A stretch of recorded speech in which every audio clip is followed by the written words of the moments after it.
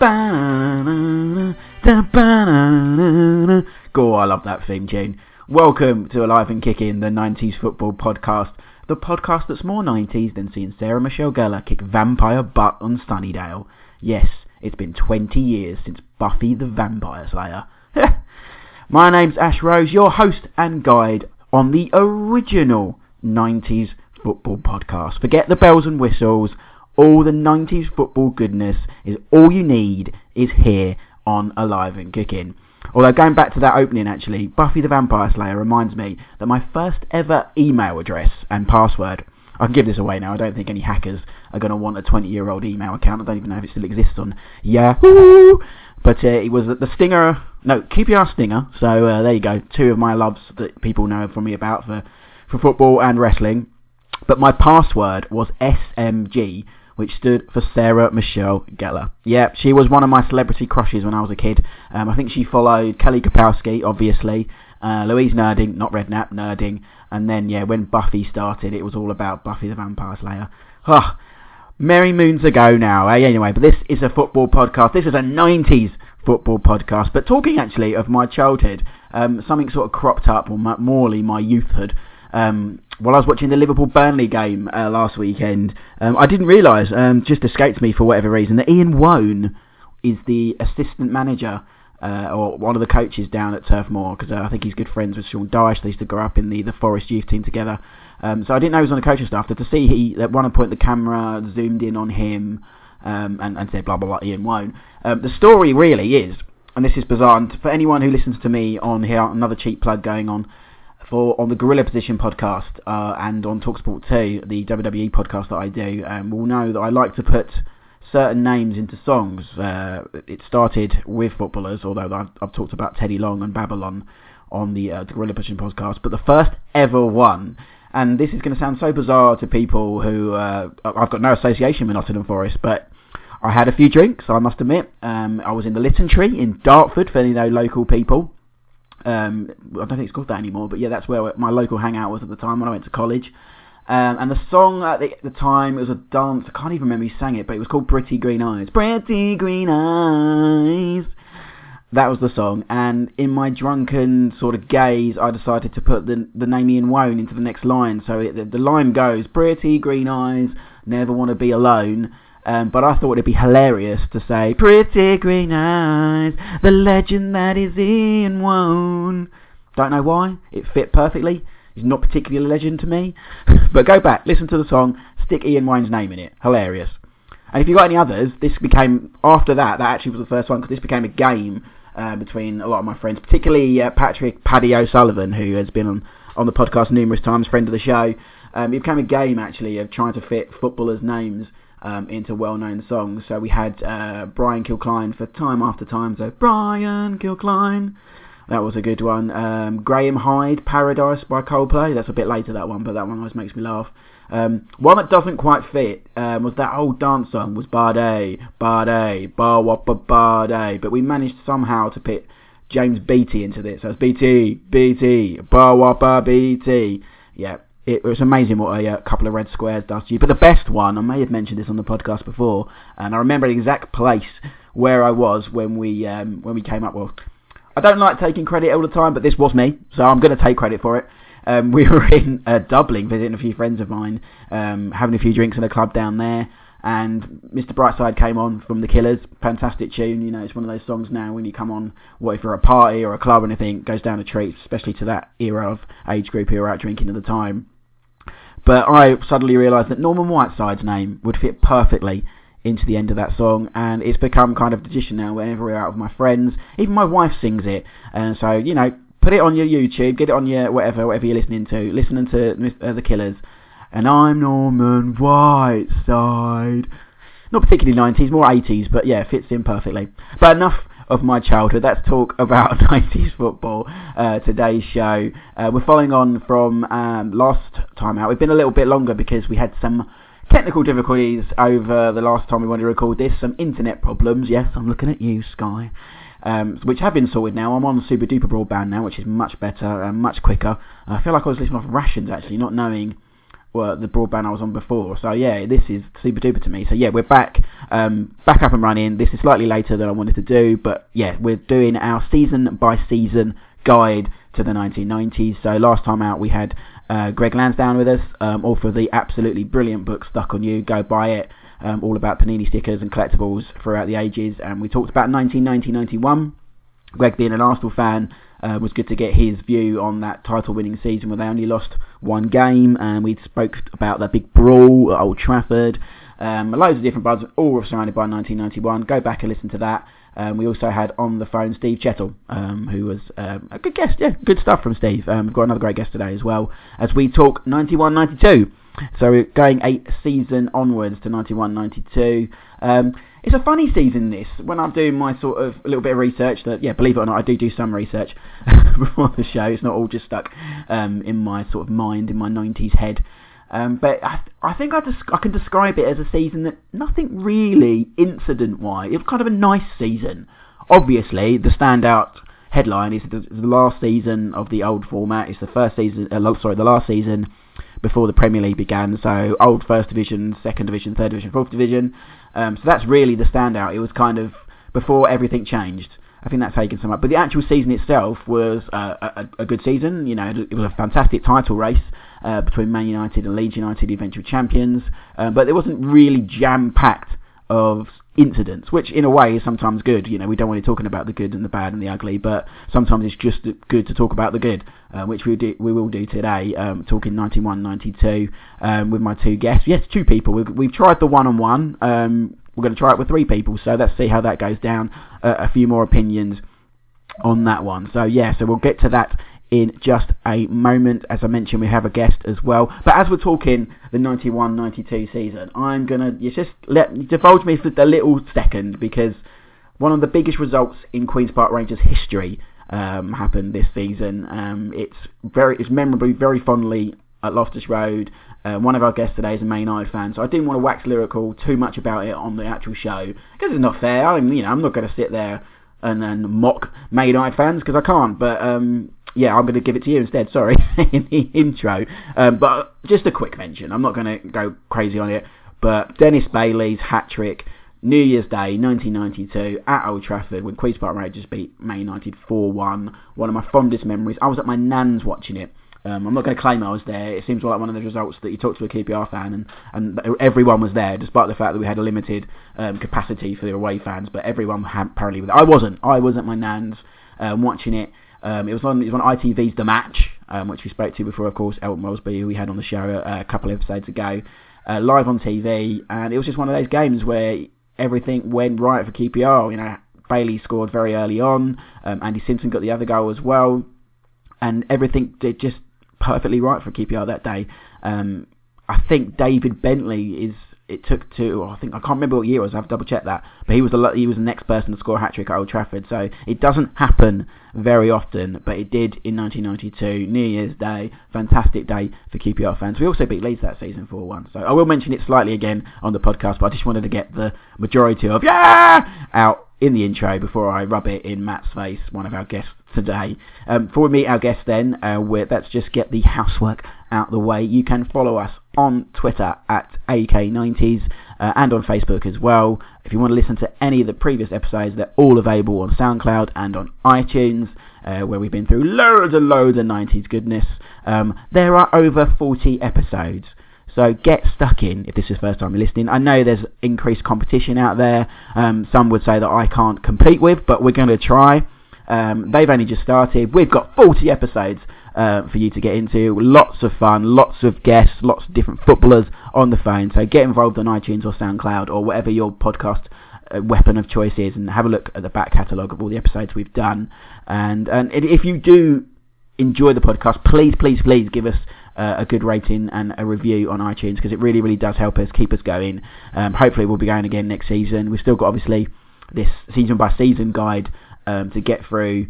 We're only on sort of part 2 of it, so there's a few more to go yet, and we've got a few more themes. I know a few people on Twitter mentioned some playoff stuff that we might do at the end of the season. I've had Class of 92 sitting there waiting forever, because I spoke to Chris Casper, so we will do that show at one point as well. And just thank you for everyone who is continued to support of AK90s. It's much appreciated. We have some nice words on Twitter, people saying they prefer us to certain other podcasts, so thank you very much for everyone for continue to listen, continue to download. It's very, very much appreciated. Today's show, though, 91-92, on the show we have John Isherwood, who is a DJ in the Yorkshire area. We've had him on the show before. I think it was on our music pod. If I remember, we did music at the it was good being a DJ, that helps. He's going to chat through us, especially Liverpool stuff. He's a Liverpool fan, so we'll talk of the 1992 FA Cup run that saw them go all the way to Wembley and beat Sunderland. And we've also got a debut on AK90s for Matthew Chris, who's a Man United fan, and he's a journalist, blogger. So he'll be talking to us about Man United's close run to the title, as well as the Rumbelows Cup win. Yeah, good old Rumbelows. Where they were wearing that kit. Yes, one of my top 5 kits of the 90s. So we've got all that to come, plus an excellent interview with former QPR and Man United defender of the 90s, Paul Parker. That's all to come here on Alive and Kicking. I'll see you at the other end. Enjoy the 1991-92 review here on AK90s. Joining me then for this ride are now part 2, looking back at season by season in the 90s. 91-92. Seems like a long time ago now. Firstly, a man who's, he's all over the place in radio airwaves in the north, from Birmingham to Scotland, he's just told me. How you doing? John Isherwood, Liverpool fan, how's it going? Hello, mate. How are you? Yeah, I'm pretty good, thank you very much. So, yeah, you're all over. What is the station you're all over at the moment? Well, I work on a lot of the stations across the north, really. I'm mostly on Radio Air in Leeds, but I'm also on Hallam FM in Sheffield. I work on Viking FM as well, and I'm part of the Bauer City Network, so that includes Key 103, Radio City in Liverpool, Fourth One in Scotland, and Radio Clyde up there as well, and Free Radio in Birmingham. So, yeah, I'm kind of all over the place. So if you're up that way, somewhere, somehow, you'll hear your voice somewhere, won't you? Yes. If anybody catches this early this week, from the 27th onwards, I'm at Hallam FM doing Drive, so there you go. Brilliant. And also joining us, debutant to the AK90 show, Matthew Chris, writer, journalist, reviewer. Your Twitter profile, you're a man about many talents, Matthew, aren't you? Well, thanks for saying that, but I don't think I can follow John's introduction there, to be honest. But I'll try my best. And a United fan, so which is, people might be surprised we haven't got a Leeds fan on, but different perspective for 91-92, isn't it? I think it's probably just as well we haven't, to be honest. But no, I mean, being a United fan this season, as painful as it is to look back, I still think it was a fascinating season. It's one of those seasons that still sticks in the memory, probably for all the wrong reasons, but as I'm sure we'll discuss later on. Sometimes that makes for a better show, unfortunately for you. I agree, yeah. And I'll try not to mention Old Trafford, New Year's Day, too many times. Well, I think it's quite key in this season, to be honest. I mean, I don't think you can talk about this season without mentioning that famous game. Well, Matthew, if you want to mention it, we will mention it. That's fine by me. We'll get on to that. Before we get on to 91-92 then, we'll do the 90s football CVs as we always do. John, it's your second time on, so it's games. Your favourite Liverpool game of the day? Is this the easiest question for a Liverpool fan in the 90s? Yeah, it's got to be the classic 4-3, hasn't it? It can't not be. Got to be. What a game that was. It was ridiculous. I mean, it had everything, didn't it? It had all the goals, it had the emotion, it had another great bit of commentary as well, and you just couldn't believe what you were seeing. In fact, I watched it again the other day because there was some repeat on a random channel, and watching all the highlights from it again, it's just absolute madness that games like that happen, and then it happened again. Yeah. People forget that second one, don't they? In terms of, I don't know why it wasn't I don't think it was quite as late or critical in the title race as the first one, but it's another great game. It was a really good game, but that first one, like I say, it had everything, and Keegan's head dropping. The slump, yeah. Yeah, Collymore closing in and all that kind of thing. Well, we did a show very early on last season on Matches of the Decade, and of course that was very prominent, and the show was called Collymore Closing In. Go back, have a listen to that one. And your favourite game, outside of Anfield, as I always say, what would be your favourite game of the 90s? This is a bit of a weird one, really, because it's a World Cup game. Go for it. It's the one where Michael Owen kind of announced himself onto the world stage, if you will. And I was in the pub with my mates. I remember this so well. I was at college at the time, and I was just screaming for him, just out of complete bias, to bring Michael Owen on. And I was like, get him on. And he did that. He did that.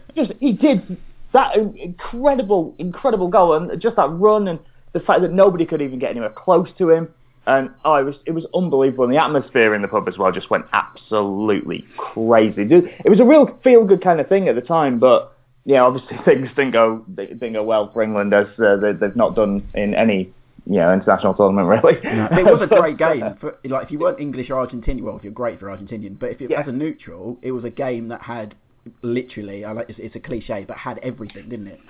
Oh, it did. It really did, and it was just incredible to watch it all. And it was great to see Michael Owen, who'd had a lot of pressure put on him. I remember talking about him with my friends, saying, "Oh, this guy's meant to be the next Robbie Fowler coming up through the youth ranks and the reserve side at Liverpool," and then to burst onto the scene as he did was amazing. It was kind of nice to see his trajectory after that and the way his career went. And obviously then he went to United, didn't he? And then we forgot about him. So I think he was long forgotten before he went to United. He was long forgotten before that.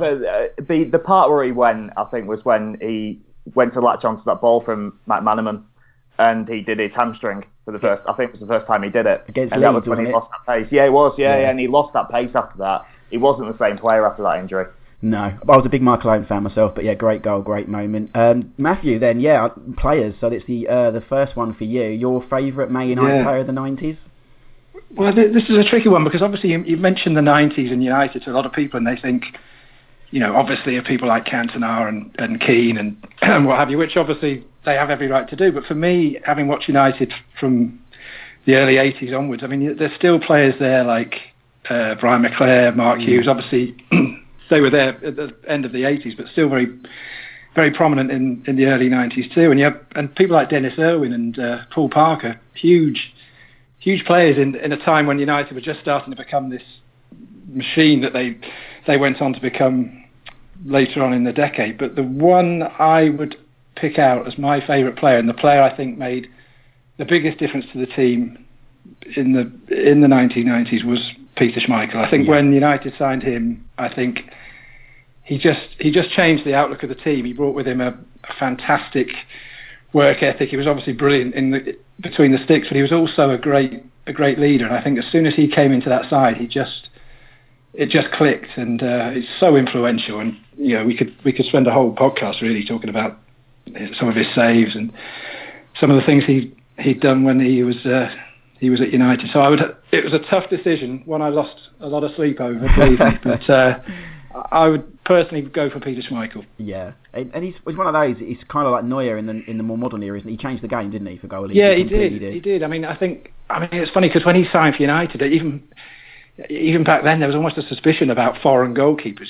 They were seen as a bit of a liability. And I remember when there was talk of him joining United, everyone was sort of saying, "Oh, who is this guy? Can we trust a foreign goalkeeper? He might be a bit shaky, a bit dodgy at crosses and that kind of thing." And I mean, he was a little bit shaky when he first came in. Don't get me wrong, but I mean, what he went on to do was phenomenal. And like you say, not just at United, I think he's just changed the way people think about a goalkeeper in a team. It almost used to be the last name on the team sheet, but now it's very much the first, and I think that's very much down to him, to be honest. Yeah, very much so. And outside of Old Trafford, then, your favourite player of the 90s? Favourite or best? I don't know how we'd go on this one, but I mean, I'd probably have to say Alan Shearer. I know there's a lot said about what could have happened if he'd signed for United and what have you, and ifs and buts and maybes, and maybe he would disagree with that. I don't know, but I mean, from a United point of view, if he had signed for United, I think it's frightening to think what they could have gone on to do. But in fairness to Shearer, he obviously did fantastically well at Blackburn, and then even when he went to Newcastle, even though he wasn't always playing in the best team, he was still banging in the goals. So I mean, he's just a phenomenal player. If you think of the 90s, you can't really look past Shearer, I don't think. No, easily, yeah. Someone my dad never rated. Always found that hilarious. Like, really? My dad always said, "Don't rate that, Shearer." I'd love to know what it is. You'd have to get him on the show. And yeah, I know. No, I really wouldn't. But yeah, so let's set the scene. 91-92. So where we finished off on the last show, Arsenal were champions, so they were favourites going into this season as well. Didn't add really majorly to the squad going into the season. They opened their campaign against QPR. Yep, there's your first mention for your scorecards. 1-1 draw there, and it was Dennis Bailey, who we will get onto in just a bit. Before we talk about the title race in general, because we're not going to do this chronologically, because we would be here. This is why the Premier League years and whatnot are so long. We do an overview of what happened. Let's talk about this Leeds team. John, you're someone who's worked in the area a lot. Yeah. This Leeds team, 1991-92, how is it still viewed in that area? Because it was a very much team of clogs, wasn't it? You had the Workham light in midfield, you had the youngsters and Gary Speed and David Batty coming through, the veterans like Lee Chapman and Gordon Strachan, and then the sort of the added flair with Cantona at the end. How's the team viewed in the area still? They're still remembered with such fondness. They really are. And having worked with Leeds United and been inside the ground and been with some of the ex-players who still, refer very fondly to that team, they really, really do believe that was one of the last great Leeds teams. It's obviously the one that, with the kids, the Ole Irish kids that went on and did so well for themselves. But this team was something that they really do revere now. And I think they've been so up and down of Leeds United. They've been all over the place that they're really trying to get that identity back again. And like you said, having that mix of youth and experience, it was crazy. I spoke to a friend of mine, actually. He's at Leeds United Mad on Twitter. He's one of the sort of biggest Leeds fans you're ever going to find. He knows the club inside out. And I asked him what his memories were about this season as well, somebody who went to all the games. And he said that, the last champions, as you say, before Sky invented football, the last Englishman, Sergeant Wilco, winning that title. He said these kind of great memories that every Leeds fan are going to have, and maybe they're not going to be performed again, but it was such a big season for them.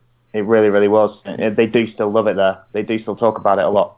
And rightly so as well. I mean, before we talk about the title race, Matthew, for you, what did that Leeds team have that maybe United didn't have in the end? Because they spent a bit of money in the summer Leeds. They brought in Tony Dorigo, Steve Hodge, Rod Wallace, which I think came to about over $4 million. So in those days, that's a lot of money added to that squad. What do you think they had overall of the season that United didn't? Well, I mean, before we talk about the season, you've got to remember that 3 seasons before this one, Leeds were bottom of the second division. Yeah, of course, got promoted. Got promoted, finished, 1991 season, I think they finished 4th, and then obviously went on to contest and win the title this season. So it's an incredible story, really. I mean, we talk about Leicester in recent, last season, but I mean, to go from the second division promotion to finish 4th and then to win the league within 4 seasons is a really incredible achievement, and probably one that they don't get a lot of credit for. And I think going into this season, what Leeds had that United didn't have, and ultimately that was shown at the end of the season, was that team spirit. I mean, they weren't the household names that United were, but they'd obviously marched up through the leagues together, they'd played together, and they had that determination that was proven in the lower divisions. And even though they made those key signings, they still had a lot of that side that came up from the second division. So I think ultimately that proved to be enough for them, especially during the run-in. I mean, I know we'll get onto it later, but during the run-in, that Leeds team really seemed to pull together and get the results that United couldn't, and that was key. So there's a lot to be said, isn't there, for that kind of team spirit, because we've seen it with Leicester in the previous season in the Premier League, and how these players who've been together for so long and worked together day in, day out, and know each other and have known each other for years, they can do that with the motivation. You don't have to have those big names. And Leeds didn't drop a home game that season whatsoever. Yeah. No, absolutely. Yeah. It was a great season for Leeds, and Howard Wilkinson as well. I mean, he's someone I think doesn't get enough credit now because of what happened post-Leeds and how his managerial career. But the last Englishman to win the league, which is crazy when you think about how long ago that is now. Obviously, no Englishman has won the Premier League. So that's a big thing for him. He brought in Cantona as well. I mean, I wanted to ask you guys about Cantona because a lot is made about, obviously, his move to Old Trafford the season after. But he's moved to Leeds at a time, I wouldn't say it was game-changing because he only scored 3 league goals for Leeds in the closing stages, but he's one of those signings that just got them over the line. He had a trial at Sheffield Wednesday, famously. Go on YouTube, you'll find the footage of him playing. I think it's an indoor game. A trial there, and it didn't quite work out. But Howard Wilkinson brought him in, John, and he just added that final little piece to the jigsaw, a bit of flair to the club, a really easy, quick partnership with Lee Chapman as well. Yeah, he was a spark, wasn't he? He was something different that came into that team, and he was that unknown quantity, as you said. And when you find a player like that, you're going to think something special is going to happen. And I think if Leeds had held on to him, can you imagine what they could have done if they'd held on to him? It's one of those sliding doors moments, isn't it? What would have happened. But one of the big we'll talk about that transfer on the next show. But yeah, for sure. Imagine if Leeds, because I remember him in the Charity Shield. Again, we'll talk about it next show. But he scored a hat trick, didn't he, in the Charity Shield? Yeah. Do you remember what the Sheffield Star called him? No, go on. Eric Lebrat.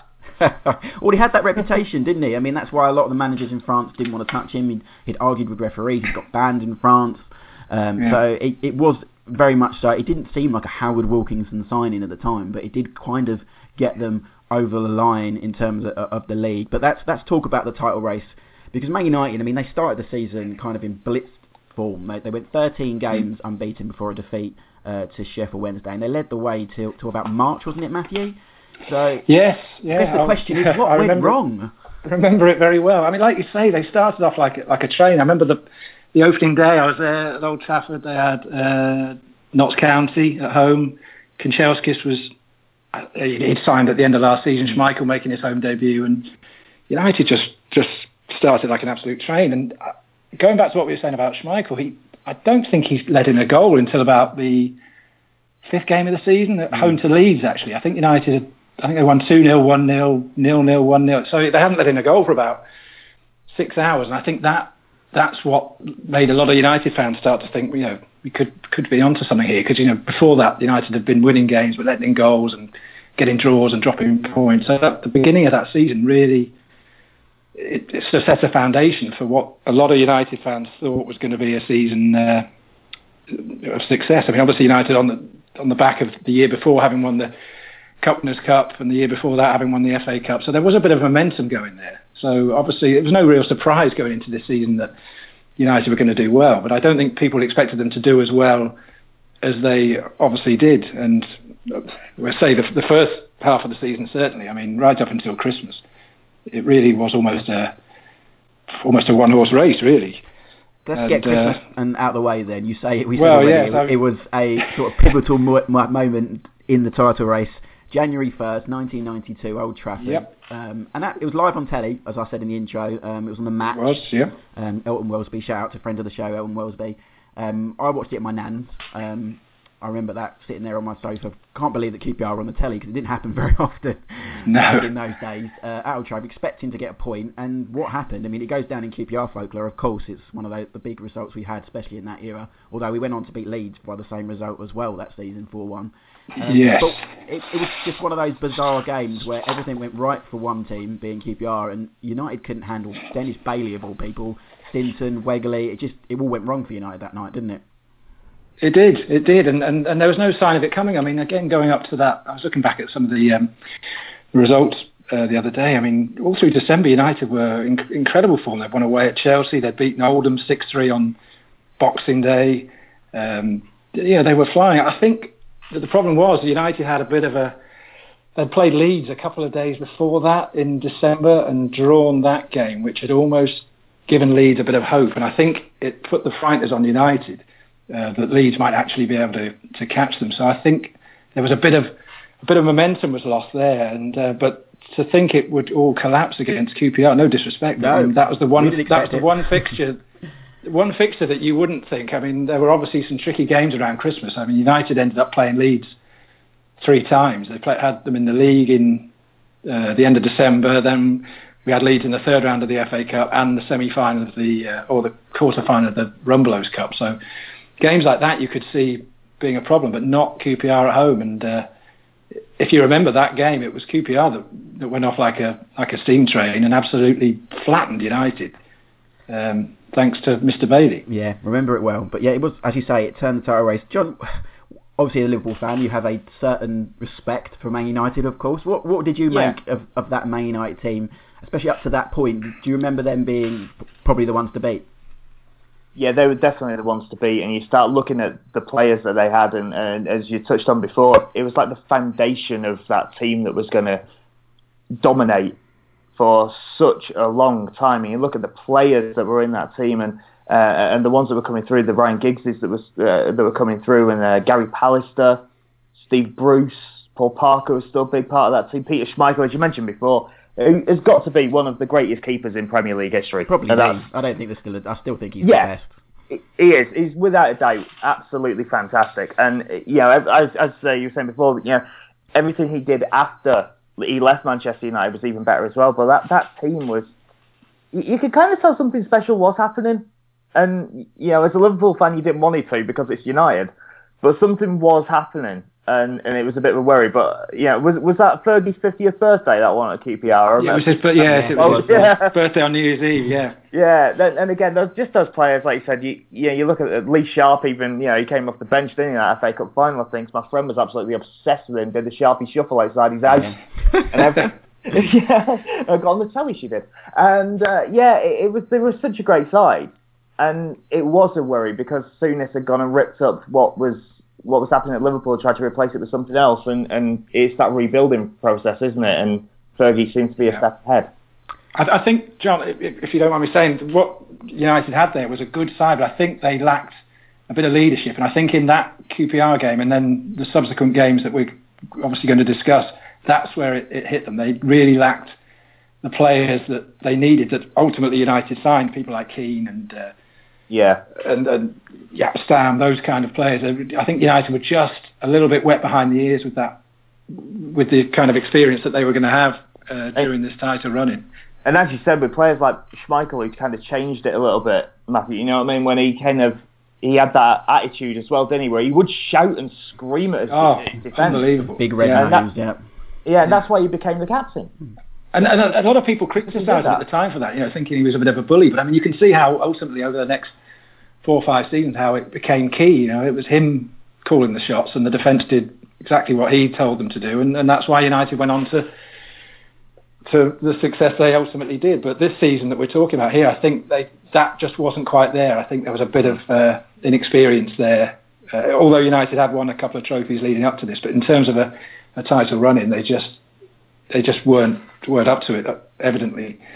Yeah, you say where it went wrong then. For me, looking back at the season, there was kind of 2 games and then the eventual collapse at Anfield, but there was the Forest win at Old Trafford in April. And Easter Monday, I was there, I remember it well. And then painful. The West Ham defeat. West Ham the following Wednesday, Tuesday or Wednesday. Already relegated West Ham. West Ham, Kenny Brown scored a goal that Gary Pallister cleared the ball and it went straight to Kenny Brown, who I think tried to trap it, and it went in off his instep. But to be honest, I think it had gone by then. I mean, from what I remember of that, even the January, the February of that season, I remember going to Loftus Road in March and drawing 0-0 with QPR, and United battering QPR, or knocking on the door certainly, and you could just tell how it was. They drew so many games in that run-in. We had City at home, drew that. Wimbledon at home, drew that. We had QPR away, drew that. Luton, Easter Monday, drew 1-1. I mean, it was just, United were getting in positions where they were 1-0 up and then throwing it away and drawing, and it ultimately cost them. And the Forest and the West Ham games were just, it was almost the writing on the wall by then. Yeah, and then the key game, it came, Leeds had beaten Sheffield United. Gale with one of the best own goals that you'll ever go back on YouTube and look for Sheffield United's Gale. There were two own goals that day, I think. I think Marcus Gale, he's one of the specialist own goals. I think he kneed it, then headed it. It was absolutely great own goal. One of the classics that was. That 3-2 win. That gave them 4 points. Then you went to Anfield, and then straight afterwards, on the match. Yeah, I mean, watching that Leeds, the Sheffield United game that was on, it was great back then because, like you say, football wasn't like it is now in terms of games being televised. But to have the 2 games on, one before the other, was a real big deal. But watching what happened at Bramall Lane that day, you just knew Leeds were going to win the league. I mean, it was hard enough having to go to Anfield and win anyway, but having seen what had happened there, you just thought, well, name on the trophy stuff there. And John, did you enjoy that moment at Anfield? Was that sort of poetic justice for your season? It's always good to beat United at Anfield, though, isn't it? It doesn't matter what year it is. It doesn't matter at all. But yeah, it was because we needed a result like that. I think, even though it wasn't going to be a good season for us with the league, we needed that, and it was nice to beat United. I mean, it always is. You don't have to play it down, John. I mean, from what I remember that day, Liverpool celebrated like they'd won the league, and I don't blame them. We've done it for years in the 80s and early 90s when United, were obviously in Liverpool's shadow. Anything to get one over on Liverpool was a big deal. But it was funny that the boot was actually on the other foot on that one occasion. spoke to a lad that was there. He writes for United We Stand fanzine, and I was talking to him about how awful that day was, because it was truly awful to see the Kop celebrate like that. And he said to me, he said, no, I didn't feel like that. He said, seeing what happened and seeing the way Liverpool were celebrating that they'd stopped United winning the league, he said, in my heart, I knew this team were going to win things, and they were going to win things soon. How much of that I believe, I don't know, because that day I remember thinking, that's it, they're never going to win the league and this is it. But in hindsight, I can see he had a point. I mean, you could see that, United were going places and maybe Liverpool were on a downward turn possibly, but it didn't feel like that at the time, I can tell you that. Well, we'll talk more Liverpool in the second half of the show when we talk about the FA Cup, but the one bright moment for Man United that season, of course, was, as you mentioned, the Rumbelows Cup. Still bloody love Rumbelows. I mean, whatever happened to Rumbelows? It's such a weird I don't know. I think my mum and dad were still paying off a television they were renting with them up until about 2 years ago, so I don't know where that money was going, because I'm sure Rumbelows... I mean, where did it even come from? Very strange. But the Rumbelows Cup final, which was against Nottingham Forest, in the cup, in the run-up to it, United had beaten Cambridge, Portsmouth, Oldham, Leeds, as you mentioned, in that sort of period where you knocked them out of both cups before beating Middlesbrough in the semi-final over 2 legs. Wasn't the greatest game. I remember Stuart Pearce was out for Forest, so that also made them a little bit weaker. But it was another trophy, as you said, and more importantly, wearing the greatest away kit you've ever had. The Maple Leaf blue kit that had come in the season before, the 1991 season, which I remember some epic games were in that kit. Yep, I had it myself. I still got it actually.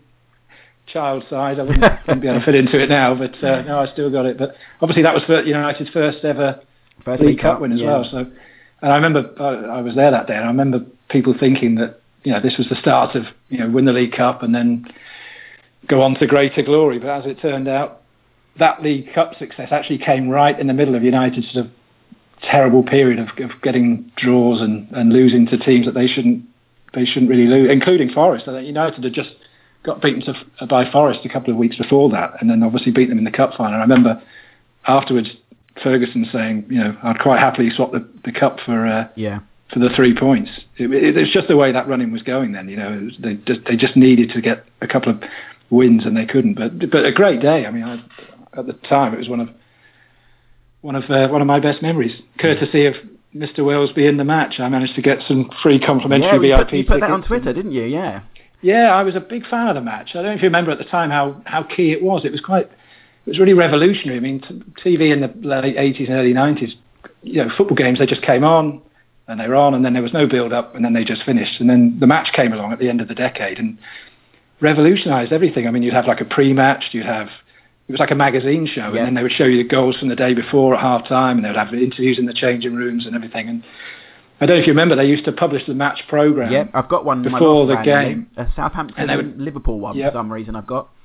And they would run a magazine with it, and it was great. And back then I was a big letter writer. I probably still am, but I used to love, if I liked something or saw something, I used to write to people. And partly because I just used to love getting headed notepaper back. I was excited if I got some headed notepaper back. And I just wrote to the magazine and said, I love the show and I love the magazine and everything. And then about a week later, I got a letter back saying, how much they appreciated my letter and how I'd taken the time to write to them, and said, phone the office, we might be able to offer you a gift. So I thought I'd get a signed picture of Elton Wellesby or Brian Moore or something, and they said, how would you fancy 2 VIP tickets for the League Cup final in a couple of weeks? And I thought, it was the best 20 pence I'd ever spent on a postage stamp, I think, and it was a great day, Simpler times in media, wasn't it? Definitely. Yeah, it was great. And I've still got, I think obviously you saw the letters the other day, but it was great. And I turned up and we had a lunch and a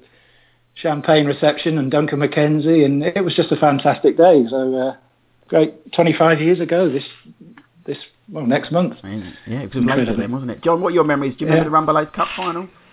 I just about remember it, I think. It's one of these ones that I watched with my dad. And I certainly remember Rumbelows. I think my local one now turned into a game, but I'm pretty sure we got our fridge from there or something like that. And look at this game was one of those ones which obviously it had the worst kit in the world. That kit was horrendous. As you were just talking about. How dare you, John? I feel like ending the call right now. It still gives me headache. That kit. I don't know if that worse than the one where you couldn't see the players in. The grey one. Yeah, well, I love that. I love that blue kit for several reasons. I'm with Matthew on this one. It was a great time. I remember going to Highbury the year before and winning 6-2. Was it in the League Cup? Sharp scored a hat-trick. Yeah. United seemed to wear it in games. Well, they wore it at Anfield that famous day when we got beat 2-0 as well. So it wasn't all good. But I just thought it was such a different kit. It was like nothing I'd ever seen before. And, It was one of those ones that I remember a lot of my friends having, because a lot of my friends supported United. Where I lived, there was like a little pocket of Liverpool fans, and then everyone else seemed to support Man United, and everybody had that kit. And there was a lot of people that had quite random players on the back of it. Ken Chelskis was very popular. He'd come in that season, didn't he? I think. Yeah, he came in at the end of that season. Yeah. And he'd come in at the end of the season before. Yeah, so he was there that season. Yeah. He was super popular on that kit without a shadow of a doubt. That's a lot of letters. He wouldn't have his name, wouldn't he, at that point? We had no squad numbers. Because I say that's a lot of letters on the back of your shirt. Yeah, exactly. Yeah, the future seasons, everybody got the Ken Chelskis shirt. And you look at the Oppo, you look at Forest, and there's two players who, of course, he went on to do very, very well, isn't it? Was that the season that maybe Fergie looked at Roy Keane and went... Yeah. Easily. Yeah.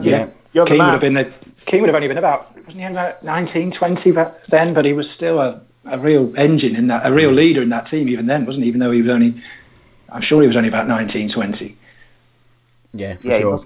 But Forest were a great side then, really. I mean, they always seem to be up there. They're in cup semi-finals, League Cup finals. I mean, they always seem to beat United in key league games. I seem to remember, so including that one on Easter Monday that season.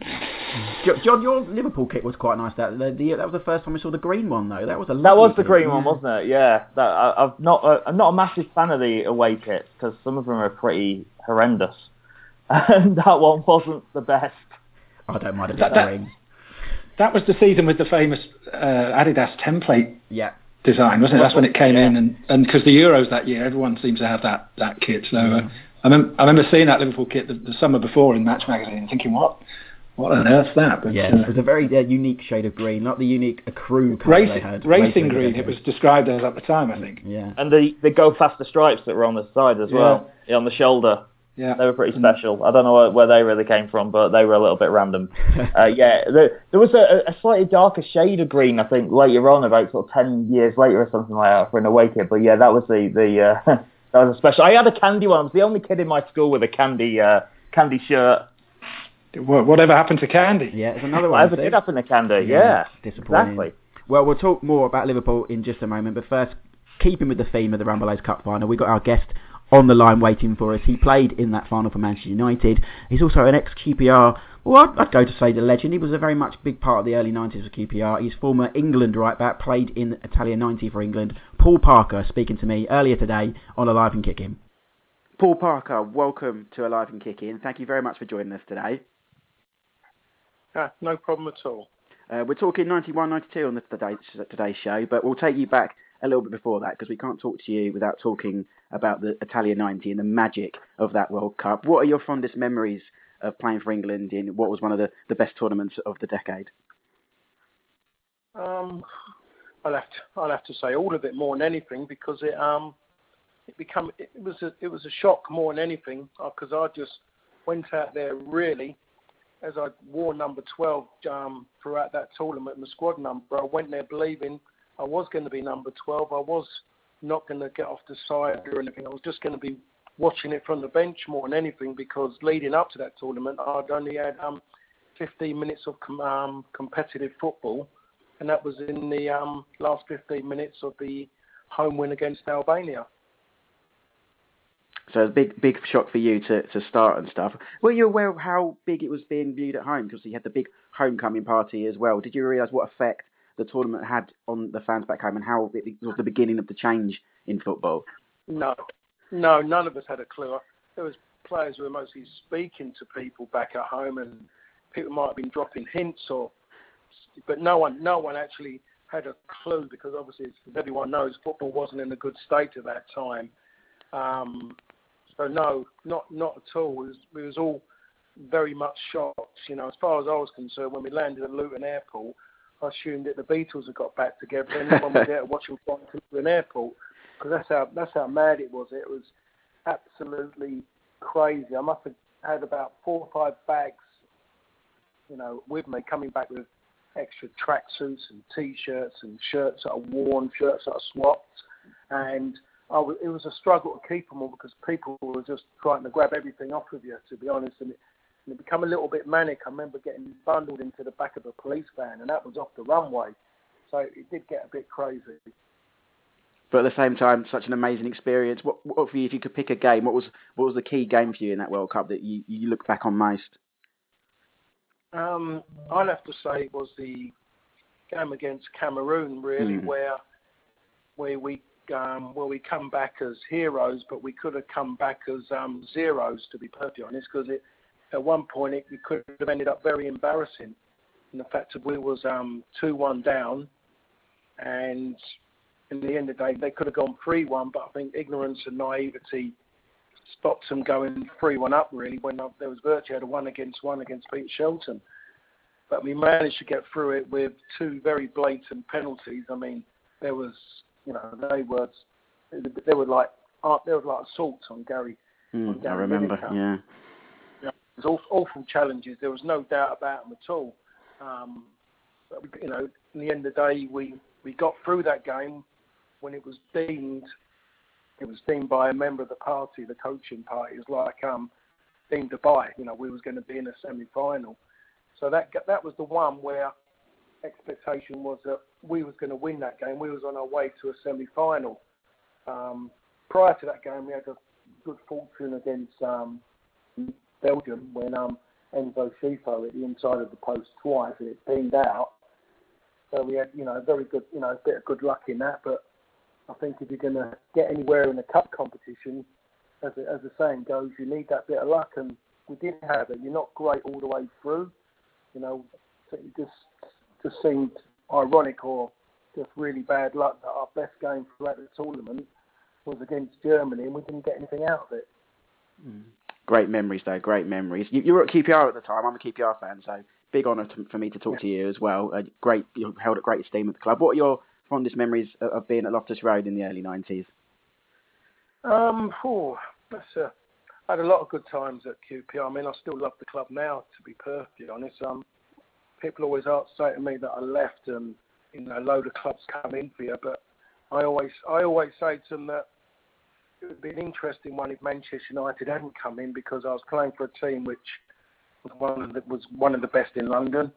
I enjoyed being at the club, and I really don't know if I'd left. I don't know if I would have really left if Manchester United hadn't come in, I should say. But I would say my time there, the bit I enjoyed most maybe was my first season. Really, was the introduction into the first division, because I was a third division player at the time, and Queen's Park Rangers come in for me. That obviously Jim Smith come in and which is a little bit strange, really. I think it's only Dele Alli, maybe in the last 20, 25 years, or maybe even more, who's jumped from the side from 2 tiers down from the top division, and he's gone straight in and played. And I did that. I jumped straight in from the old third division, straight into the Queen's Park Rangers team, and things took off for me from there. I think I had a little bit of good fortune in the fact that it was made a little bit easy for me by the fact of the plastic pitch. That could have made me or broke me, but it seemed to help me kind of get into it a little bit easier at home. Even though my first game was away at my local team, West Ham, and then my first home game was against Everton. And how ironic, I'm playing against Everton and I'm marking Graham Sharp. I think that must have worried a few QPR fans at the time. There's me kind of hanging on to being 5'7" up against 6' plus Graham Sharp. Yeah, I remember that game. Finally, you mentioned moving to Manchester United. I don't think people know how big of a club until you go there. Was it a big culture shock for you to, no disrespect to QPR because they're my team, but to go to such a big club at United? It was. It definitely was a little bit of a shock coming from QPR. I was still kind of wrestling with the idea: was I going to go up there or not? Because of at that time, not many young players from London went north. They didn't really go north. So I still wasn't really sure. But once I got there and I saw the ground again, but I saw it a bit different to go in there as a Queen's Park Rangers player. I think my mind was made up, and it's just one of those things where I just knew that I couldn't turn it down, because I've just been one of those people that believes if you've got an opportunity to better yourself, you've got to go and grab it and take the opportunity. And if it doesn't work out, you know in your own mind that you can actually live with the fact that you've gone and tried. And that's the way I was, really. If I'd have failed, I'd always believe there might have been an opportunity to come back to Rangers, but I wouldn't have been deemed as a person who'd kind of virtually bottled a situation of going to play, for one of the biggest clubs in the country, and I had to grab it, and I'm glad I did grab it. But it took a club like Manchester United to really convince me that I really wanted to leave Queen's Park Rangers, even though my final year wasn't the greatest at Queen's Park Rangers in the sense of relationships, but it was just the club itself and the people there, and I still feel that every time I go back. I think they feel the same. Turning to 91-92, it was a season Man United went all the way with Leeds, and Leeds obviously finally won the title. What went wrong for United that season? What didn't they quite have at that point that when they went on to the next season that they win the title? I would have just said maybe experience, and we had. I was novice, and that being up that end of the table, those kind of pressures, because playing for Manchester United, every game's a big game. It's a cup final to who you play against, especially away from home. Injuries caught up with me in that season as well, because I wasn't prepared to be playing so many high-profile games week in, week out.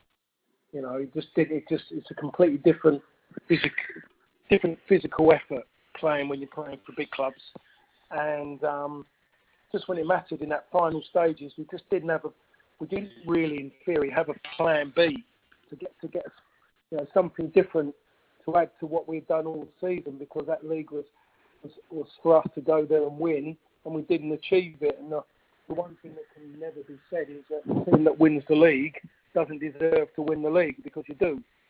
The man who crosses a line first in a marathon deserves to win a marathon, regardless he was sitting in second or third towards the end. He crosses that line first. He's the best man, and that's what Leeds done. Leeds deserved to win that season, because they held their nerve to the end. So, and in the end of the day, we blew it. But you did win the Rumbelows Cup that season as well at Wembley. What was that like winning? Was that your first trophy, I believe? That was my first, professional thing I'd ever won. Yes, and it was a big thing for me, and people laugh it off now. But as a player, because the way football's changed now. But as a player, you don't laugh anything off. It's a medal. It's something you can look at. Something that people always remember about things, as you've just mentioned it there.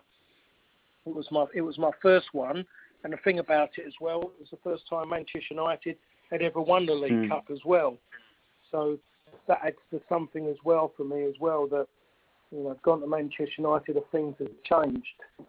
Do you want to ask now my worst bit about my first season for Manchester United? You can tell us for sure, Paul. Yeah, my worst thing was playing Queen's Park Rangers at Old Trafford and getting beaten 4-1. Yeah, we remember that one fondly. Yeah. I'm sure you would have. That was going to come up somewhere along the line. Yeah, big game for Dennis Bailey, the hat-trick. We remember that. Great game. Just going back to that cup final, something that people always talk about is the kit the Man United wore. Quite a classic kit. Is that something that you personally take into account, the old Maple Leaf purple kit? What did you think of that? Quite right. I gave it to one of my good friends at the time. It was his birthday, and I got the spare one I got for that. I got that made up for him and put it in a glass in a frame for him for his birthday at the time. I think it was like his 40th birthday, and he's still got that up now in his football club, in his non-league football club. So I gave him that shirt. I've still got that. I've still got that myself as well. I've got that one framed as well, but that's locked away. That's locked away safely at a friend's place while I'm living overseas at the moment. But where most of my stuff is as well. So Yes, I mean, it was a classic shirt. Was it one of them that you could wear now? I wouldn't have thought so. You'd look like a little bit of a novice team if you wore that now. Yeah, certainly of the era. Also remember the Newton half kit, because you did a campaign, if I remember rightly, where you wore the hats and the tashes. You were in that campaign, weren't you? I was in that one. It's quite strange, really. Maybe it was quite good in certain ways. They had me in that picture, and I just wondered, would there have been a black man with a black moustache in a Newton Heath kit anyway? But very true, yeah. There is now. There is now, and that picture comes up. I see that picture comes up everywhere. Every now and again, a bit of nostalgia. People always throw that picture up. So I'm definitely in that one with a moustache. Brilliant. Somebody always asks players... Sorry, go on, Paul. Go on. No, go on. You carry on, sir. Something that we always ask players of this era, and for you, obviously playing for Manchester United, this would be a great question. I mean, who was the best player you played with and the best player you played against of that era? Of that year? Of that era, of the 90s. Of the 90s, the best player I played against would have been, if I was going to go someone British, I would have said Ian Rush. Mm. If I was going to go someone overseas, I would have said Roberto Baggio. Wow, yeah. And people always ask me a question about who's the best players, and people always want me to kind of bring up great names. I mean, I bring up Baggio because I remember played against him, fortunate enough to play against him in the third and fourth playoff. And Ian Rush, I played against Ian Rush when I was at Fulham. I marked him from when I was at QPR. And obviously and then when I went to Manchester United, so Ian Rush, as everyone knows, was a great goal scorer, a great player, and a very, very great man as well. But two players always come to my mind, and both of them were very underrated, but they were both great players. And when you mention their names, supporters of that club would always agree with me just by what they were like as people off the pitch as well. And one of them is Steve Bruce. Mm-hmm. He was a fantastic player and a man as well. And the other one was my old travelling companion when I first moved to Queen's Park Rangers, was Alan McDonald. Of course, legend of the club, yeah. Yeah, I used to travel in with Alan quite regularly from when I was living in Wokingham, so I used to meet up with Alan. Alan was travelling from Lower Early, and he was maybe the scruffiest. Everything about Alan was just completely wrong, but as a footballer, he was completely right. Very underrated, and he was a man who was never, ever going to leave. He loved Queen's Park Rangers, and I'm sure there was a lot of people who showed interest in him, but Alan just didn't want to leave, and he was an 100% club man, and he was a pleasure to play with someone like Alan because he knew his strengths, he knew his limitations, but you knew what you was always going to get from Alan McDonald, and so and like very similar in certain ways with Steve Bruce. You knew how it was, but you knew what they were like as players, and you could always rely on them. And when they weren't playing, the team struggled. Yeah, great players. And that's how it was. Yeah, that's how it was playing with Alan. When Alan, as much as we all used to take the mickey out of Alan and a lot of things, Alan would always just get on with it. He just loved being around the lads. He loved what went on in the dressing room. You know, he had a great relationship when we had Mark Hughes. Sorry, we had I'm trying to think who it was. It was Mark Dennis and Andy Gray. Yeah. Shared a room together, and it must have been the worst nightmare of Don Howe's career. Those three shared a room together. Let me put it this way: a mattress ended up going out the bedroom. It was there were things going on which I wouldn't want to come out and say, but it was just absolutely horrible. But they just made up. It was just always laughing. And when you had the likes of Dave Barsley, who would never shut up as well, you had Danny Maddox who kept biting all the time, kept biting back all the time, worse than a crocodile would do. And then you had Ray Wilkins, who was just so sharp with his tongue. And then you had Big Les, and Big Les just used to just love having a go at Danny Maddox.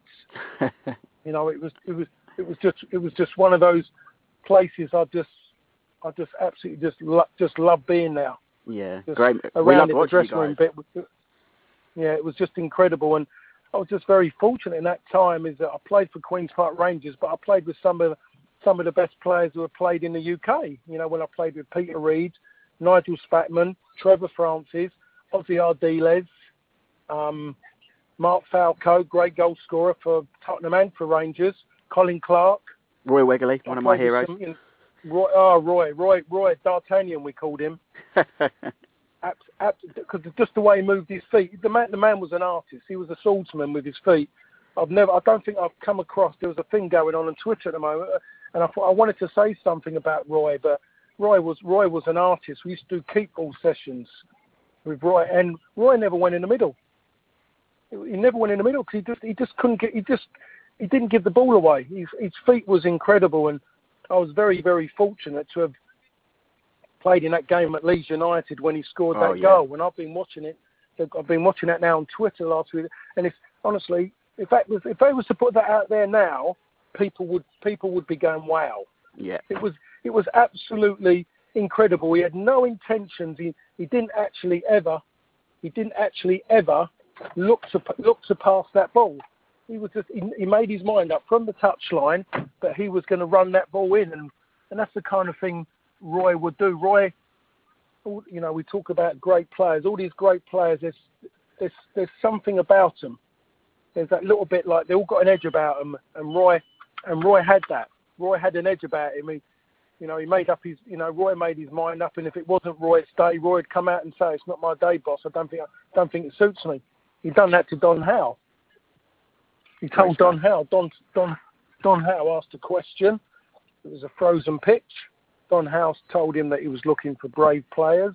He told all of us before the game that he wanted players who are brave, who feel comfortable playing on the ice. This was at Loftus Road. Didn't want anybody to go out there who he couldn't give 100% for the lads if the pitch didn't suit them. Tell him now. Roy put his hand up and told him. Let me just say, Don completely changed from how he was actually describing how he would be. Don completely lost it.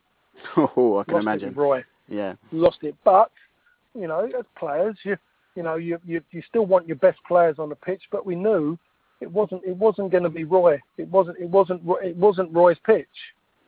You know, it just wasn't anything, you know. Roy was just one of those players that... Absolutely, yeah. One of my great memories there, and great to talking to you, Paul. We have to wrap up there, but just tell us, what are you up to now? I know you're in Singapore, so what are you doing these days? Well, I'm just out here. I work at Astra in Malaysia. I work in the studio there almost every weekend. I work with Steve McMahon and Gary Stevens, I should say, from Tottenham. Good stuff. And good and I work and I'm involved with a soccer school here in Singapore, which is the biggest on the island. Brilliant. Well, thank you so much for talking to us today. Some great memories there about Man United and my own QPR. Thank you for talking to us, Paul Parker.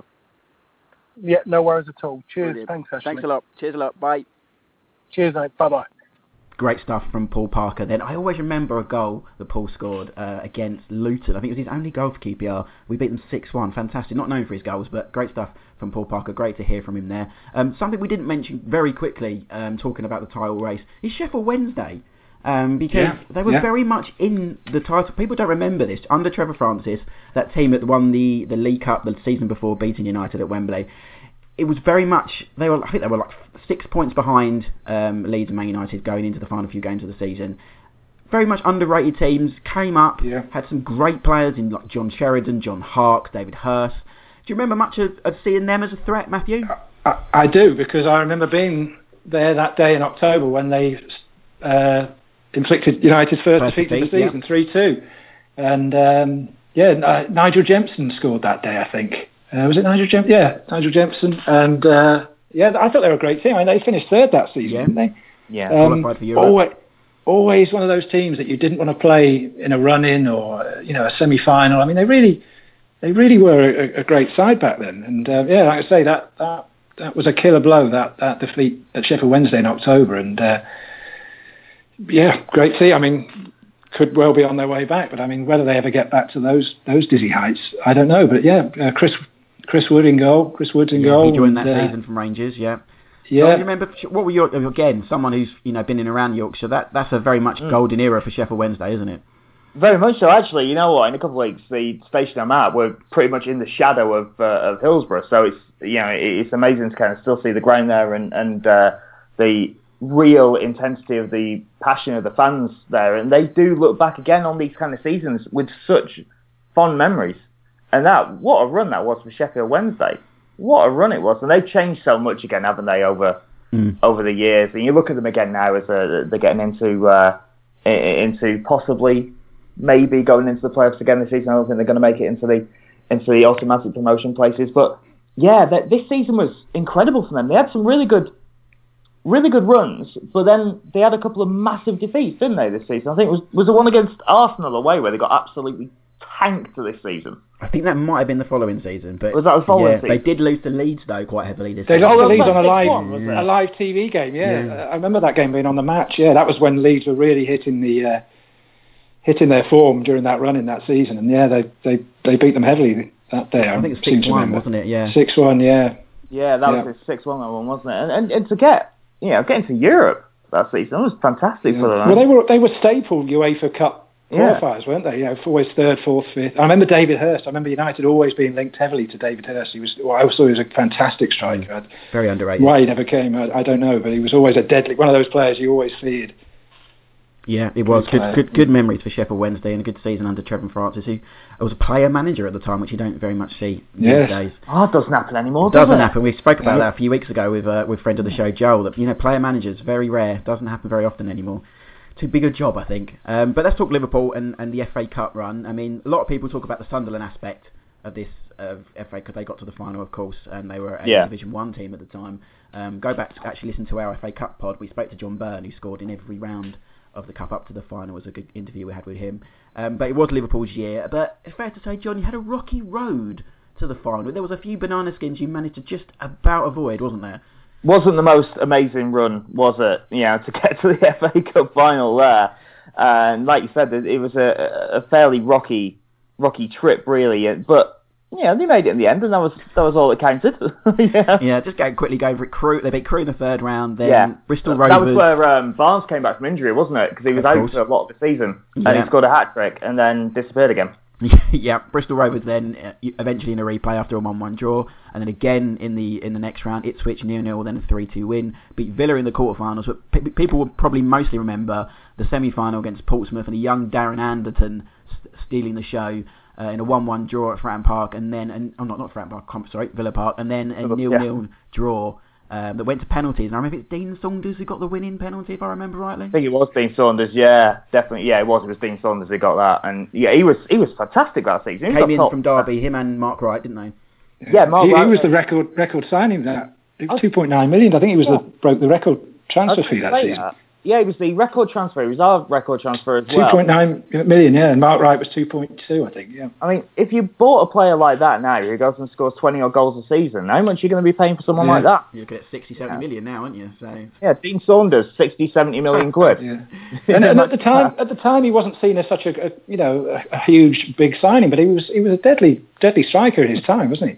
He really was, yeah. He put the goals away, and he started the season firing. He scored in that first game, and he was flying ever since. So you say he was a deadly striker. He was I guess he was one of those who probably wasn't, again, your household name until he became the biggest signing in the country. Do you think that season for Liverpool, obviously Graham Souness's first full season, he also was the season he suffered the heart transplant that he had midway through the campaign.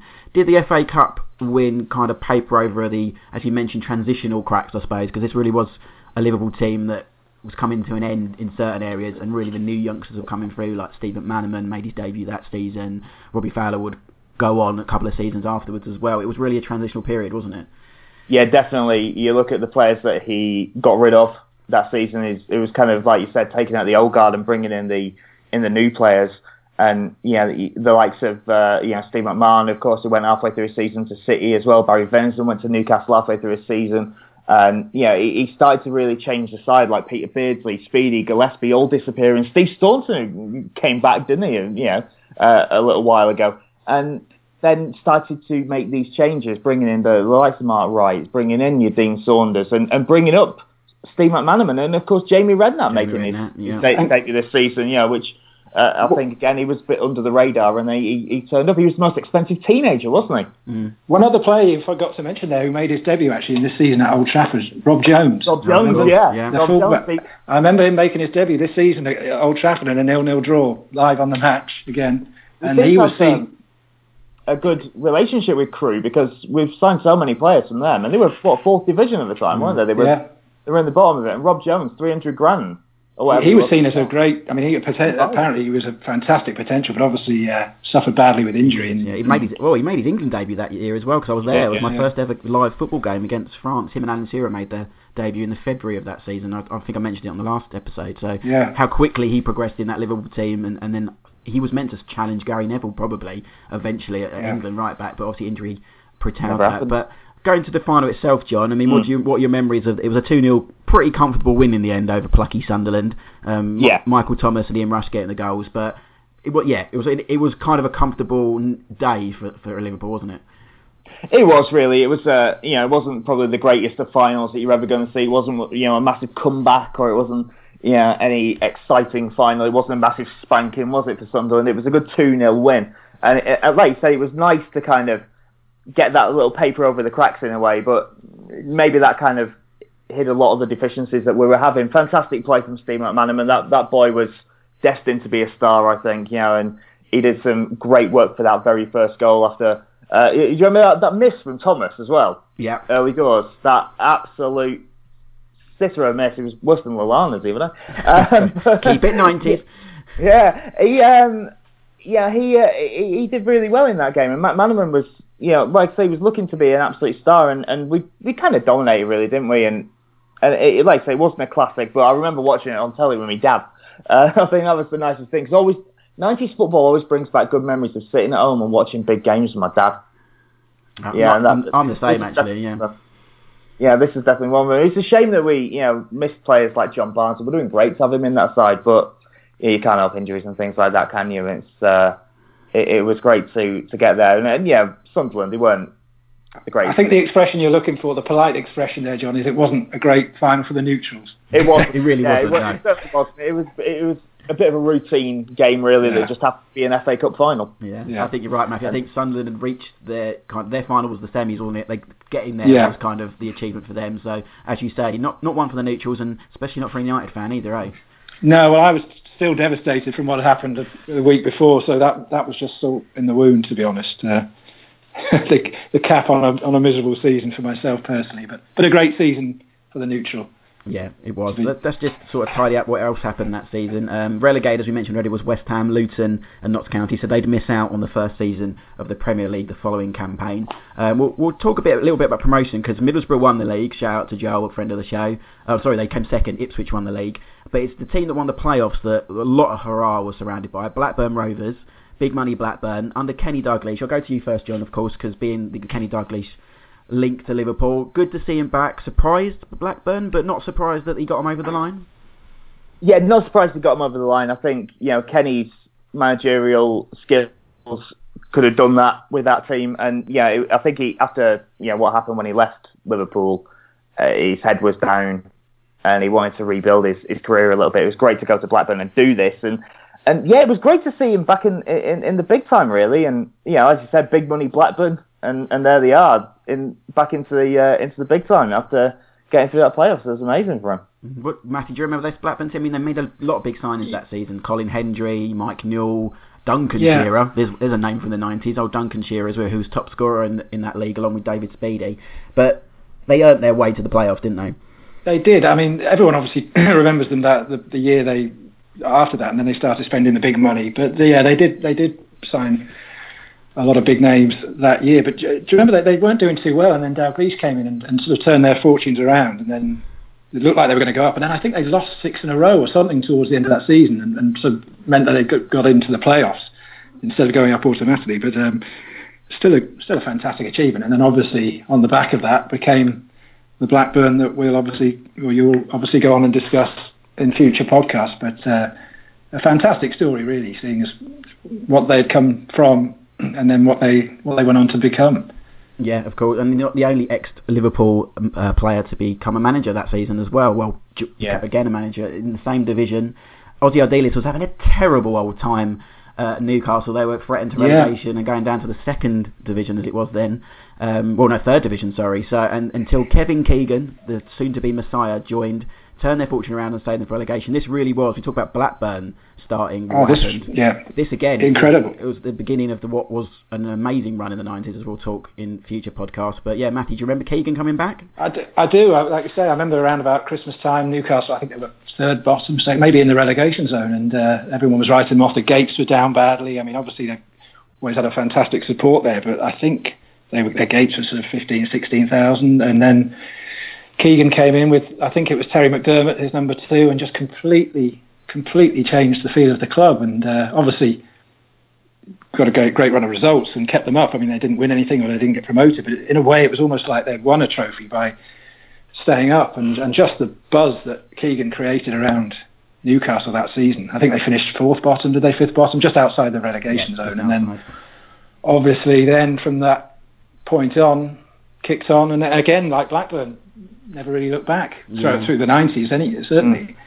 Yeah, John, it's something I've never actually thought of, and it just occurred to me. Yeah. At that time, when Keegan saved Newcastle and then obviously went on, did you ever see him as a future Liverpool manager?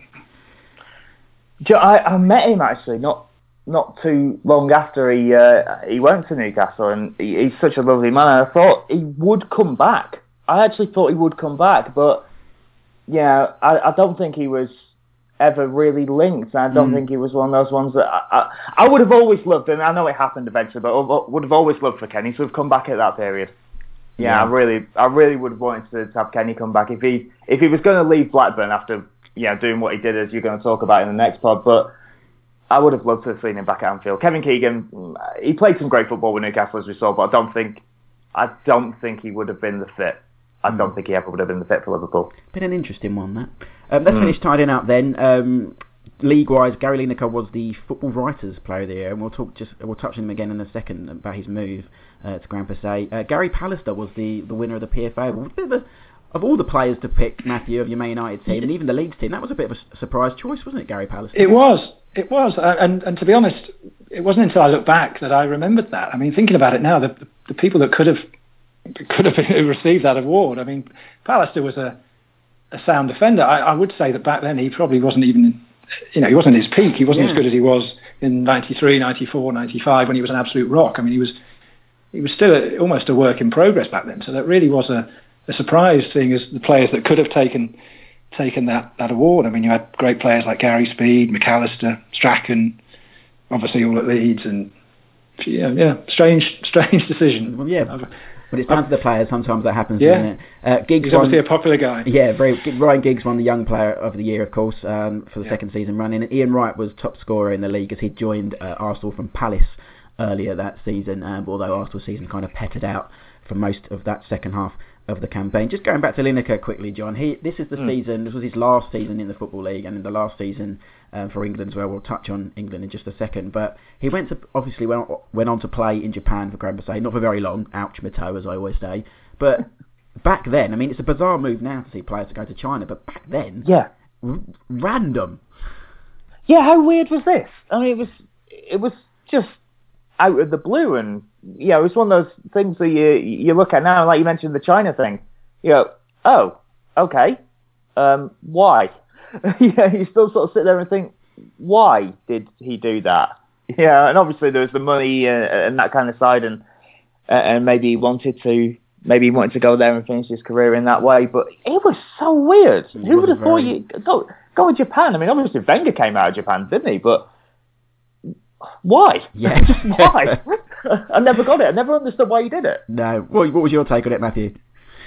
Yeah, well, like John said, I think it was a movement at the time. I mean, I actually wrote an article on this a while ago for Football Whispers, and looking into it, Japan had this vision, maybe like China has now, that they wanted to make football or soccer or whatever it's called their number one sport. I mean, it wasn't at the time. I think baseball was. They'd won a couple of Olympic medals in football, and the Japanese FA wanted to. I think they have this 100-year plan that they said they're going to, within 100 years they're going to win the World Cup, and they just went all out to make Japanese football the sport to get everyone talking about. And obviously they saw the signing of someone like Lineker, who was England's top scorer. I mean, remember this season he'd only just missed out on beating the goals record for England, so he was still a fantastic player. So they saw they saw him as maybe this sort of marquee signing. And then obviously in a couple of years later, I think they signed Zico, didn't they? Zico went there, and Stoichkov went there. So I think they did try and do what China are doing now.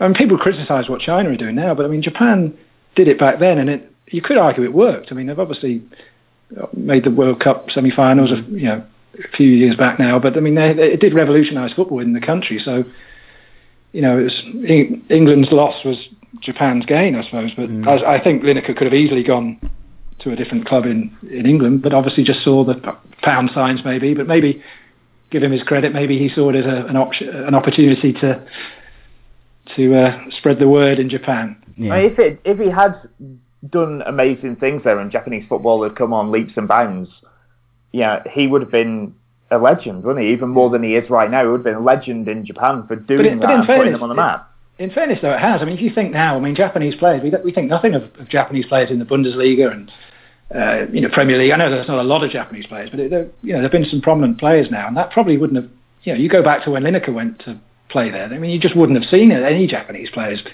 playing in Europe, and certainly in World Cups. I mean, I think it's only been 25 years. Let's not forget. So that's only a quarter of a way through their 100-year plan. So credit to them for it, really.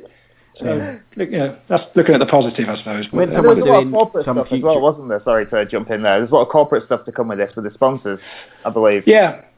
I mean, obviously there was, and that you could say exactly the same thing for China, and people obviously turn their nose up at it, a bit suspicious of it. But it wasn't until I looked back at doing this article, and I thought, well, actually, you could argue that it worked. And if signing Lineker and paying him whatever he was on, then I think it was, by today's standards, I think it was £1 million a year or something. So it doesn't seem a lot now, but I suppose it captured the imagination. So I guess they would say it was a price worth paying. Yeah, sadly for Lineker, it didn't last long. Obviously, the toe injury, he didn't really play a lot of games with Grand Passé. But like you say, maybe it was just that door that needed opening for Japanese. I think it was. Yeah, I think he went there as a marquee signing. I don't think he probably thought he was going to play more than 2 or 3 seasons anyway. But he did what he needed to do, I suppose. He did, and he did what he needed to do as well to get England to qualify for Euro 92, which happened at the end of that tournament. His goal in the 1-1 draw with Poland in October, I remember celebrating that quite wildly in my living room. Yeah. Going from a corner, I think it was, he sort of twisted and turned in the box and scored in a 1-1 draw, which was enough to get them over the line. We did do a Euro 92 pod last season. Go back and have a listen to that. It's a great listen, because I always called it the tournament that people don't really remember, because nothing really happened apart from Lineker's finishing and the Sweden Brolin Dahlin. But just briefly, what are your guys' memories of Euro 92? Coming to you, John, first. That was probably one of the first sort of major tournaments that I kind of got together with my mates and watched. I think instead of just being with the family, you had all your mates around and you got the drinks and the chips and the pizza and all that kind of stuff, and you sat and watched. That was quite a cool little memory for me. I mean, obviously, I think about the Liverpool side of it, and Rob Jones not being able to make it there. He had his shin splints or something like that. I think he had. Sometimes it was a leg injury at least anyway. And obviously Graham Taylor being the manager, and it's so sad, but he's no longer with us now, is he? That's a real shame. It was an interesting sort. Like I say, it was one where kind of nothing happened. Yeah. Other than Denmark swooping in at the last minute. And that was it, and it's kind of nothing. I'm like, as you mentioned, then just watching the England games, I always remember the atmosphere really, with my mates, and watching Lineker, who was still incredible, wasn't he, to watch him? He's just such a great player, and his finishing, as I said, was just great. I think, again, might have been the start of something. You see some of the players coming in there, like Shearer, who was turning up, and that was possibly a little introduction into his international future. And it was one of those tournaments that there's bits of it that don't massively stick in the memory, because it was kind of dull.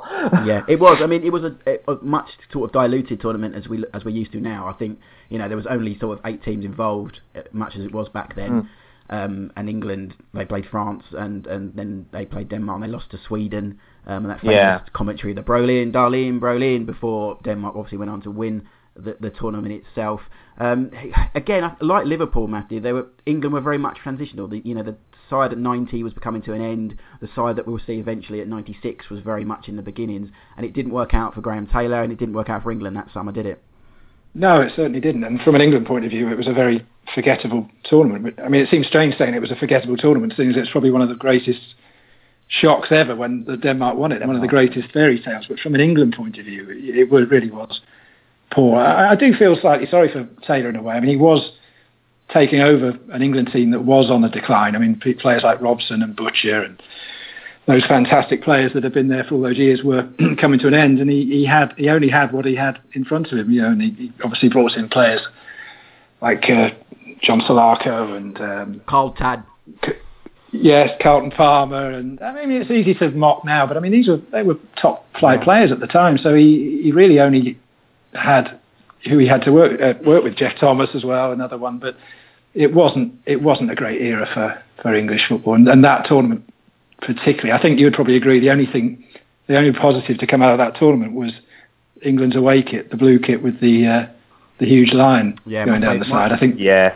My favourite kit of all time, that is. I think that's the only real positive. I mean, in terms of memorable moments, I mean, there was a Stuart Pearce getting a headbutt from Basil Bolly with an elbow, or something, and that was about it. But I just think it's a bit sad that Graham Taylor will always be remembered for that. I mean, I suppose he's the manager, so he has to take the can. But it was a poor few years, really. Between then and I suppose 95, 96, it didn't get much better, really, did it? No, it was a dark day for England, but let's wrap up the show with just any final thoughts from the season. John, coming to you first. Anything else we have? I mean, we haven't mentioned Barcelona. They beat Sampdoria 1-0 at Wembley to win their first European Cup. Anything else from 91-92 you wanted to quickly mention? Sure, I think the emergence of going off on a Liverpool tangent, the emergence of some of the players that we had coming through then, and again the likes of Steve McManaman, who went on to do such great things with the club before he decided to go, and Jamie Redknapp, seeing him, and still being able to watch Ian Rush. I always enjoyed watching Ian Rush play because he was a ridiculously unbelievable finisher. Again, that season I think it was a bit of a disappointing one, even though I won the FA Cup. It was just one of those ones where I thought should have pushed for that title but didn't, and that I think I've been saying that ever since with Liverpool. But they're the defining moments for me. As I said, the Euros were not very exciting, but I always enjoyed, watching players that you don't get to see very often, and you hear about, and you look at some of the players who were in that France side, and you look at the players who were playing for Barcelona at the time. I enjoyed being able to see those because we didn't have the access to see it back in the day. And Matthew, for you, anything else we haven't mentioned in 91-92 you wanted to give a nod to? Well, I think Wrexham beating Arsenal in the Cup, that was one of the big shocks that year. But for me personally, I mean, I don't really want to harp on about the United angle on this season. I mean, for me, I think this season was almost the last season of old-fashioned football, if you like, for a certain generation. I mean, obviously after this year, the Premier League came in and the Sky deal took over, and I just think after the season, nothing really seemed the same again. I mean, you look at footage from the 91-92 season, and it still looks like proper old-fashioned football.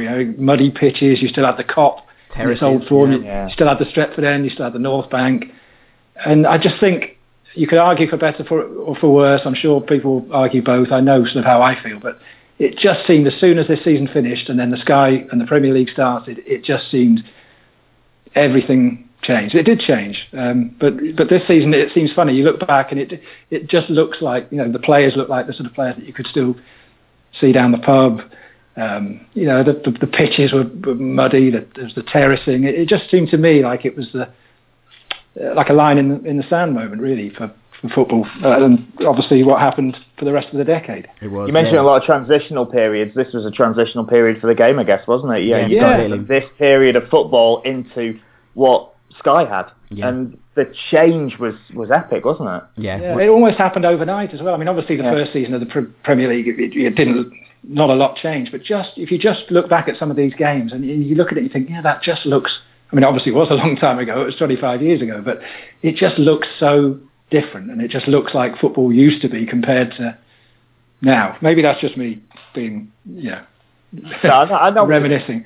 It was different. It was very different, and the change when Sky came in game really kind of ramped it up and did something different with it, and it became a different beast in a way. And we'll talk very much about that in the pod. But you mentioned, I've got Wrexham on my list there, Matthew. Thank you for reminding me. That was obviously one of the biggest giant killings in FA Cup history. They beat champions Arsenal in the third round. Mickey Thomas with that great free kick. So it almost seems that was the last great FA Cup shock as well, doesn't it? Yeah, I think so. Yeah, I mean, there's been some. You had the runs this season, which were pretty remarkable in terms of where they are in the leagues, but of that era especially, I think that was a massive shock. Wrexham and Arsenal, who were the champions at the time as well, and that great free kick, wearing a brilliant banana skin kit as well. Let's not forget the bruised banana, classic kit. So any Wrexham fans listening, there's your mention, because you fully well deserved it. But before we go, just where can we find you guys on the Twitter? John, where can people get in contact with you?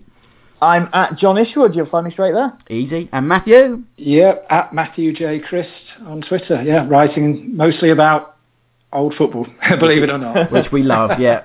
Do check out Matthew's articles. Well, I've retweeted quite a few of them, so they're always good looking back. So thank you very much, guys. Thank you for that look back at 1991-92. Thank you, guys, for listening. Hope you enjoyed it. Please tell us if we've missed something on Twitter, as I always say. Hopefully we haven't. You can get in contact at AK90s.